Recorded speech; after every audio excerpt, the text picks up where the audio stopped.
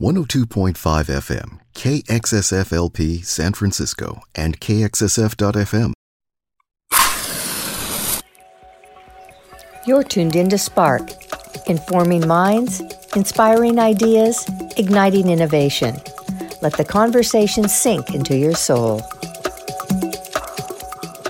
This is Kelly Marlowe, host of Spark. Imagine living in a country where people are only focused on power, status, and appearance, as well as manipulating others for personal gain. It would be all about winning, material growth, and exterior facade. This would make a very lonely existence. Some researchers are finding that America is heading in this direction. Today, I'm talking with Dr. Ramani Durvasula, a leading expert on narcissism. She will share what narcissism looks like and how it impacts us, in particular in our relationships and how we connect with others. Thank you for joining me on Spark today, Dr. Ramani. Of course. Thank you for having me. What is narcissism and why can it be a disorder? So narcissism is actually a pattern. It's a personality pattern. And it's characterized by a lack of empathy, entitlement, grandiosity, validation and admiration seeking, arrogance, often a need to be very controlling, a lot of dysregulation like anger and rage when the person is frustrated or disappointed or stressed in some way. They don't get their way.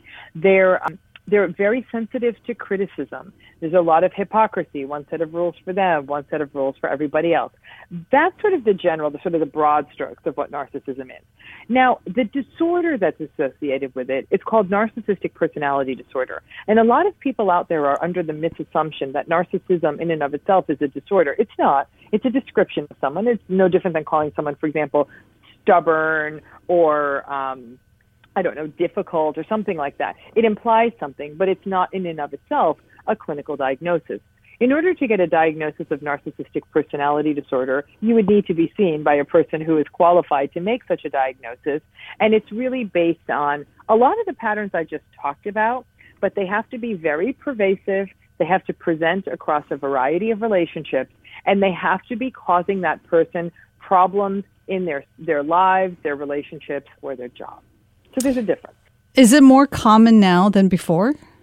What is happening is people are talking about it more. If I were to hazard a guess, I think that these difficult patterns are actually sort of having their day in the sun now. And what I mean by that is that I think platforms like social media, I do not think they've created narcissism. I think they've given them a place to proliferate. It's like a petri dish. It's like a place for this stuff to grow. So folks who are difficult, narcissistic, antagonistic, they're able to garner attention on social media or on reality television, really sort of puts these people on a stage and says, look how great, these are difficult people. Then they become influencers. Then they make a lot of money. And so I think we've given platforms for this kind of behavior, and in that way, normalized it, and we've enabled it.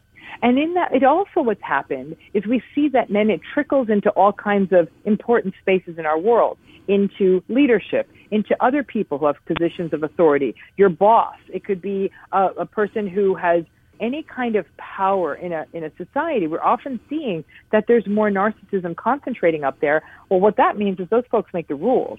And as a result, these patterns often don't get called out. And in fact, the people who call them out are often the ones that are getting labeled as problematic or difficult. But these narcissistic patterns are no joke. They really do take a psychological toll on people near them. But I do think it is on the rise because I think we're giving it more and more permission and more of a platform. Is it because of social media and, as you pointed out, the reality shows where people seem to think that is the norm to talk about yourself and your problems and show that fame is great, and especially when you put yourself out there?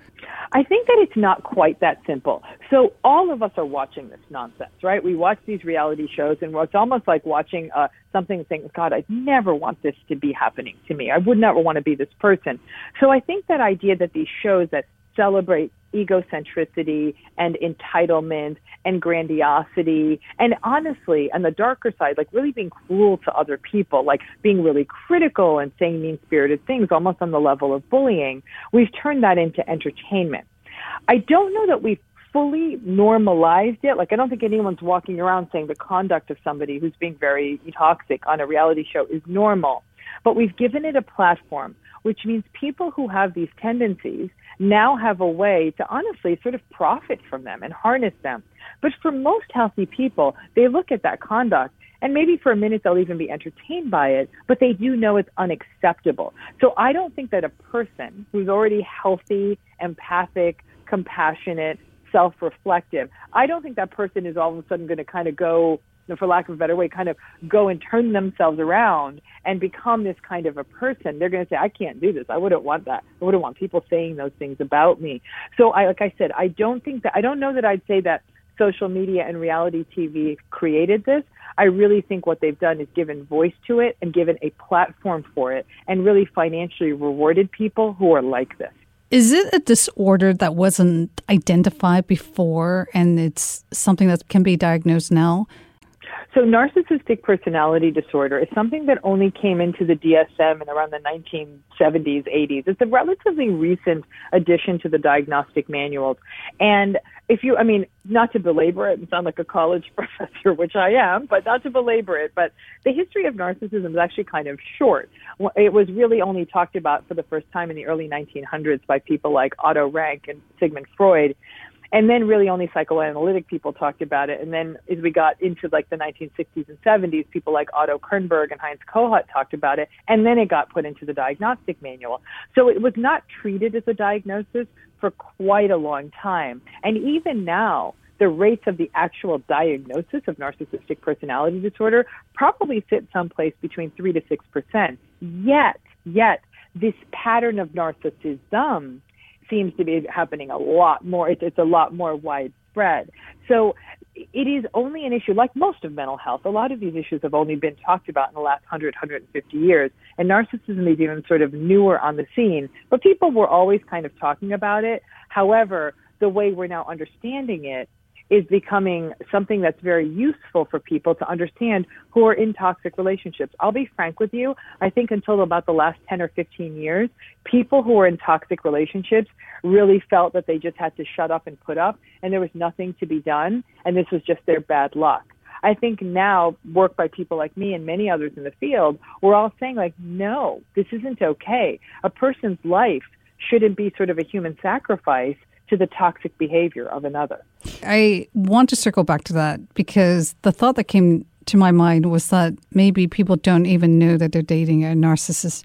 I think I've dated a narcissist, and at the time I probably didn't even know the person was a narcissist because I didn't know what that looks like, right? And how unhealthy it is.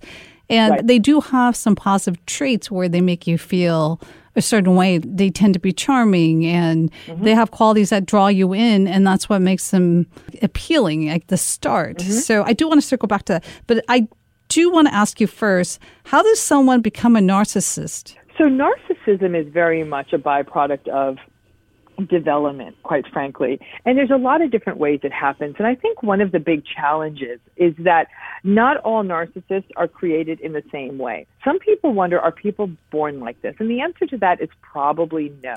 That this really happens as a function of what happens to a person in their childhood. But like I said, not all patterns are the same. For a subset of people, their narcissistic personality, their lack of empathy, their entitlement, their often mean, bullying behavior may very well have a traumatic origin. They may have very well grown up in spaces where they were honest physically or sexually abused or actually abused as kids, or they were tremendously neglected, or there were a lot of losses early in their life. And so basically they had issues with a pattern we call attachment. So it's a proportion of narcissistic people are either a byproduct of these sort of traumatic origins or these attachment issues. Then there are sort of the spoiled child narcissists. These are the kids who really grew up in environments where they kind of got anything they wanted or any experience. They got to go on vacations and theme parks and the latest gadgets and all of that. So all of those needs were getting fed, but the child's emotional needs were not getting met. So the parents would buy and give, but there was very little attempt to sort of be emotionally present with the child never really learned to emotionally regulate. There was a spoiled child. I want.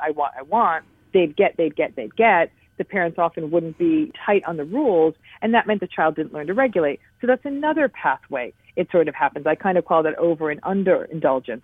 Some kids get narcissistic from watching a very entitled, privileged parent. They watch their parents plow through the world, bully teachers, bully coaches, bully hotel clerks, bully everyone, store clerks, and the kid watches that. Now, while most kids actually are kind of appalled by it, a subset of kids learns it. And they learn it, and then they sort of practice, but like most of us do, we practice a lot of what we saw in childhood. And then some of this is bigger than just the parenting piece, because there are plenty of people out there who might be parents listening to this saying, you know what, this wasn't how my kid was parented. They are raging narcissists now. We really, really did right by them. And I agree with that, because I think with some kids, they're kids that are actually born with a somewhat difficult temperament. They're more oppositional. They sometimes they act out a lot more behaviorally. And those kids sometimes come up against the world, teachers and other people who actually really don't like them. That kid who won't sit still and all of that. Those kids often have a rough time. And against an invalidating world, those kids can become narcissistic. And then finally, we also have other issues like society enables these patterns. So the kid who's really, really good at something, I don't know, really good at basketball or soccer or school or ballet or just really just attractive, that kid can behave badly and sometimes get away with it because they themselves sort of bring a value add to the table, and they see that enabling pattern. And then finally, in some parents, they just make the children end up almost getting infected with their parents' needs. And by what I mean by that is the child who consistently goes up to a parent and says, you know, mommy, daddy, whomever, I'm really feeling sad. And the parent, instead of saying, honey, what's up? Tell me what's going on. Let's talk it through. The parent will then say to the child, oh, you're sad. Now mommy's sad. And if that happens enough during a childhood, that child doesn't get well differentiated from their parent, and that also can be a risk for narcissism. So some of these paths people go through and don't. In fact, most people go through these paths and don't become narcissistic. But all of these paths put people at risk for narcissism. It's the way they've been taught in terms of how to emotionally respond, it sounds like. What Correct. If you're told that you're beautiful constantly throughout your life, or that you have everything? Does that help to create that sense of narcissism? So with a child who's always told, you're a beautiful child, beautiful adolescent, go into beautiful adulthood.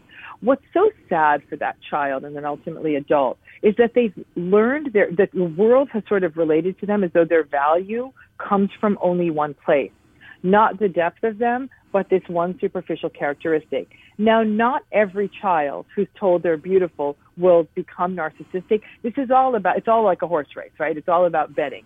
But there's a much greater likelihood that that person may not have had to develop the same kinds of emotional regulation, the same kinds of emotional responses, the same kinds of empathic responses, because they could fall back on, well, I'm beautiful. And that could result in a very superficial, unempathic kind of an individual, and that's narcissism. But like I said, that's not always how it goes. There's some people out there who are always told they're beautiful and still manage to still work on that emotional piece or experience other clinical issues like anxiety from recognizing that the world almost treats them as a one-trick pony, and beauty is a depreciating asset, right? As the person gets older, the world is going to value that less. So there's a real anxiety as this one thing they're valued for slips away. Yes. You have talked about 4 types of narcissism. Are these 4 types tied to what you just described that stems from the childhood experience? Yeah, so I'd actually say we're really more, as we do a deeper dive and look at how this all subtypes, these sort of 4 types I'd originally talked about were sort of grandiose, covert, malignant, and communal. But we also realize there's some other types out there, like more of a neglectful, almost aloof, doesn't even notice you narcissist. There's a very self-righteous, moral narcissist. They don't tend to be the liar, cheater, but they're the ones who are always imperious and kind of dominate people with their I'm right and you're wrongness. These types of narcissism absolutely develop, though, differentially, depending on what happened to that person as a child. The covert narcissist may actually have been the type. This is more of a vulnerable, victimized, sullen, resentful, not grandiose, not charming, not charismatic narcissist. that subtype may very well have originated more from that kind of neglectful, potentially abusive childhood. That can come from there. So they're still very grandiose, but in a, I'm the best, but no one ever noticed it, and I deserve so much better of a life than I've got. Would one be able to recognize that he or she is a narcissist? Oh, I absolutely think it's possible. It's hard because narcissism in and of itself is really characterized by a lack of self-reflective capacity. Fancy way of saying these people don't really have a lot of insight. They don't stop to think about how they affect other people with their words and with their behavior. So that would mean that they're also much less likely to say, what I'm doing isn't cool or I'm not a nice person. The place where people often have that revelation, like maybe this is me, sometimes it's by watching online content, but sometimes it's because somebody actually calls them out and they'll take a minute, so they'll argue the point first. But other times it's really because they've kind of hit a rock bottom. Their relationships have ended, they get fired, they may be facing lawsuits, nobody wants to talk to them, they've become estranged from their family, and they start looking around and realizing everyone's gone. And for a minute they might say, everyone's out to get me, everyone's hates me, nobody understands me. But then there's a minute where they realize, and maybe it's me. At that moment you might have people saying, yep, this is me. However, then you got to do the work. And the work, addressing narcissistic personality patterns, it's not easy work. Can it be done? Yes. Is it a unicorn to see someone fully come back from this? Yes. I can't tell you of many cases I've seen where a person really went from very narcissistic to like really sweet and compassionate. The best we can hope for is a narcissist who recognizes the harm they do to other people and maybe steer clear from relationships or learn when to leave the room or walk away. But that's not the kind of thing that's going to make a long-term relationship work. If somebody keeps getting up and leaving and saying, I can't handle this, I can't handle interpersonal stuff, I don't have enough empathy, and I know that, it's kind of hard to build up empathy as an adult. It's sort of something we learn in childhood. It sounds like because you are unable to empathize and you're unable to self-reflect, that it's really difficult then to see your own diagnosis and then be able to fix it? Well, I'd say it's difficult to sort of be self-reflective on who you are because you're so defended. It might be too complicated for the conversation we're having here, but I'll try to make it very simple, is that a person who's narcissistic at a very, very deep, unresolved, unconscious level, there's a constant fear that they're almost going to get found out. This anxiety brews in them that somebody's actually going to see their deficits. When those deficits get aired, I don't know, they don't win the game, they don't get the promotion, they don't do well on the test, their partner leaves them, whatever it looks like. Or they get called out in public for cheating or lying or whatever. When that bubbles up and they get noticed, instead of saying, I'm so sorry, I take responsibility for my actions, they will actually, that shame will come up. They'll feel ashamed for finally being sort of seen. And they don't take responsibility. They lash out at the people who pointed it out. They blame other people for what happened.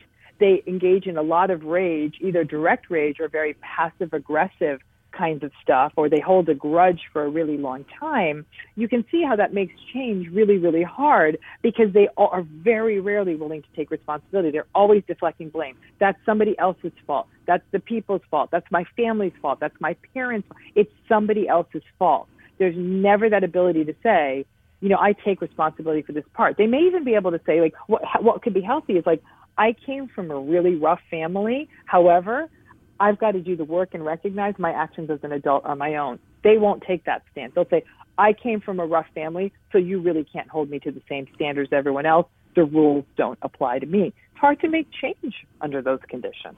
Interesting. It sounds like there's a lot of this going on in politics. Oh, heck yeah. And you know what it is, too, is that in politics, what is politics, right? You got to get votes. What are votes? Votes are validation. So they're actually in the validation getting business. And the way politics has gone lately, it's become such a toxic space of putting other people down and lifting yourself up on the basis of polarization. Narcissistic people love polarization. They love polarization because it creates chaos. What we're seeing in American politics, and I think actually global politics, is that when you create polarization, people get really, really strongly, almost blindly adherent to their position, right? And what's interesting is if we take what happens in politics to what happens in a family, that if you have a family characterized by a narcissistic family member, for example, that the narcissistic family member is often the one spreading gossip and rumors and innuendo about different people in the family. Hey, do you want to know what your sister said about you? Or they'll call one behind the other one's back. And you'll see what that does to a family system. It creates a lot of chaos. And it really does mean that the one person, the narcissist in the family, that's fueling all that gossip is the one who has all the power. Everyone knows that person knows everything, and they think that's their ally. It's the same thing in politics. The more you create polarization, in essence, you play upon things like lack of empathy, that I don't even want to know their point of view. I don't care about their point of view. That's a narcissist ground game. In fact, empathy hurts them in politics because people would actually be trying to understand the other point of view. It would almost be harder to get those votes. But you can really lock down a group of people who are all about you because the opinions are so polarized. And by doing things like passing rumors, telling falsehoods, all of that, it really allows narcissistic politicians and leaders to hold their power even more significantly. And again, that's not just happening in the United States, it's happening all over the world. A lot of people wouldn't be able to recognize that they're in a relationship with a narcissist. What happens when a parent is the narcissist? Okay, so when a parent is a narcissist, it actually really, really negatively impacts a person all the way through into adulthood. First of all, when a parent is narcissistic, it impacts the development of a child, right? If you have a parent who's narcissistic, then by definition, they're egocentric, they're unempathic, they're entitled, and they look to their child to be things that a child shouldn't have to be. So they look to their child to be, for example, their source of validation. They look to the child's accomplishments as reflective on them. They push the child to succeed in ways that are good for the parent, or the parent may view the child as an absolute inconvenience or a pain in the neck that's getting in the way of what they want to do, and they may neglect or minimize the child. In essence, the parent doesn't make the kinds of sacrifices that a parent needs to make. That's the nature of parenting, because narcissistic individuals just aren't wired for doing that. Well, as a child who grows up like that child is always going to feel like they're not enough.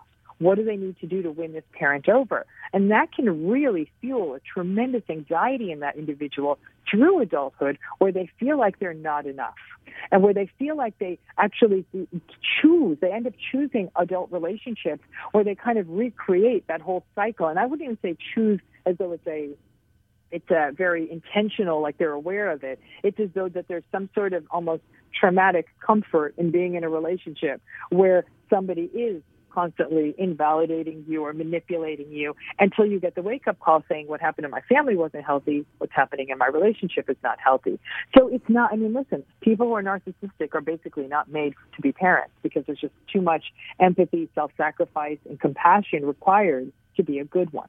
What happens if it's your boss, which is even more common? So when it's your boss, it actually can be really, really problematic. This might be workplaces that are characterized by bullying, harassment, having your work or your intellectual property stolen, being asked to work under really unacceptable conditions, having lots of demands with very little control, feeling like your work is completely undervalued.